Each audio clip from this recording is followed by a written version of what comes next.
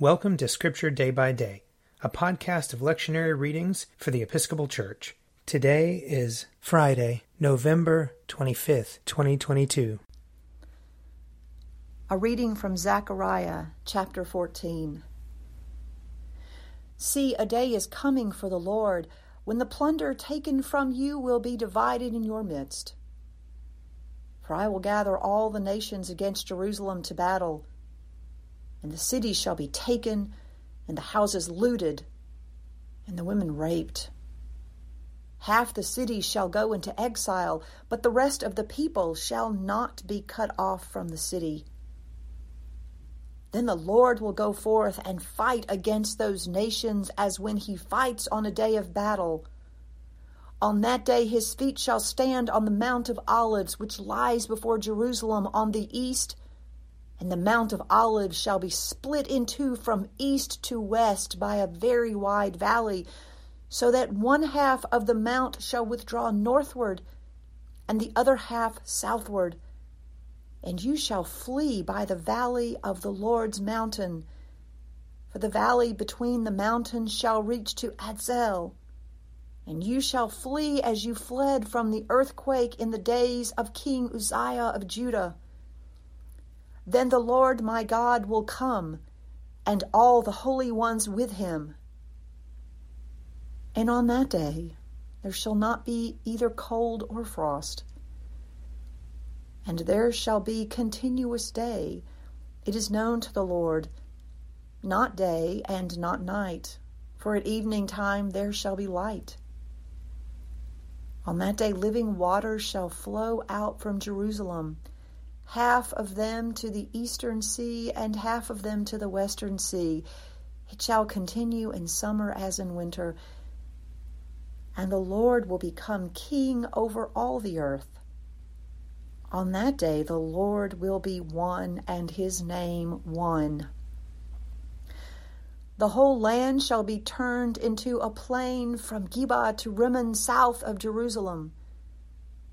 But Jerusalem shall remain aloft on its site from the gate of Benjamin to the place of the former gate, to the corner gate, and from the tower of Hananel to the king's wine presses, and it shall be inhabited, for never again shall it be doomed to destruction.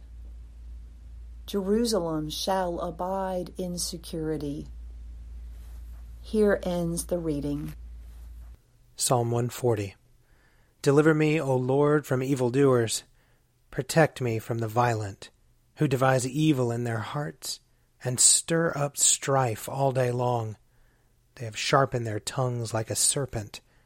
Adder's poison is under their lips. Keep me, O Lord, from the hands of the wicked. Protect me from the violent, who are determined to trip me up. The proud have hidden a snare for me and stretched out a net of cords. They have set traps for me along the path. I have said to the Lord, You are my God. Listen, O Lord, to my supplication. O Lord God, the strength of my salvation, you have covered my head in the day of battle. Do not grant the desires of the wicked, O Lord, nor let their evil plans prosper. Let not those who surround me lift up their heads. Let the evil of their lips overwhelm them. Let hot burning coals fall upon them.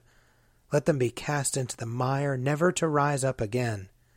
A slanderer shall not be established on the earth, and evil shall hunt down the lawless. I know that the Lord will maintain the cause of the poor, and render justice to the needy. Surely the righteous will give thanks to your name, and the upright shall continue in your sight. Psalm 142. I cry to the Lord with my voice. To the Lord I make loud supplication. I pour out my complaint before him and tell him all my trouble. When my spirit languishes within me, you know my path. In the way wherein I walk they have hidden a trap for me. I look to my right hand and find no one who knows me. I have no place to flee to, and no one cares for me. I cry out to you, O Lord. I say, you are my refuge, my portion in the land of the living. Listen to my cry for help, for I have been brought very low. Save me from those who pursue me, for they are too strong for me. Bring me out of the prison, that I may give thanks to your name. When you have dealt bountifully with me, the righteous will gather around me. A reading from Romans chapter 15. Welcome one another, therefore, just as Christ has welcomed you, for the glory of God. For I tell you that Christ has become a servant of the circumcised on behalf of the truth of God, in order that he might confirm the promises given to the patriarchs, and in order that the Gentiles might glorify God for his mercy.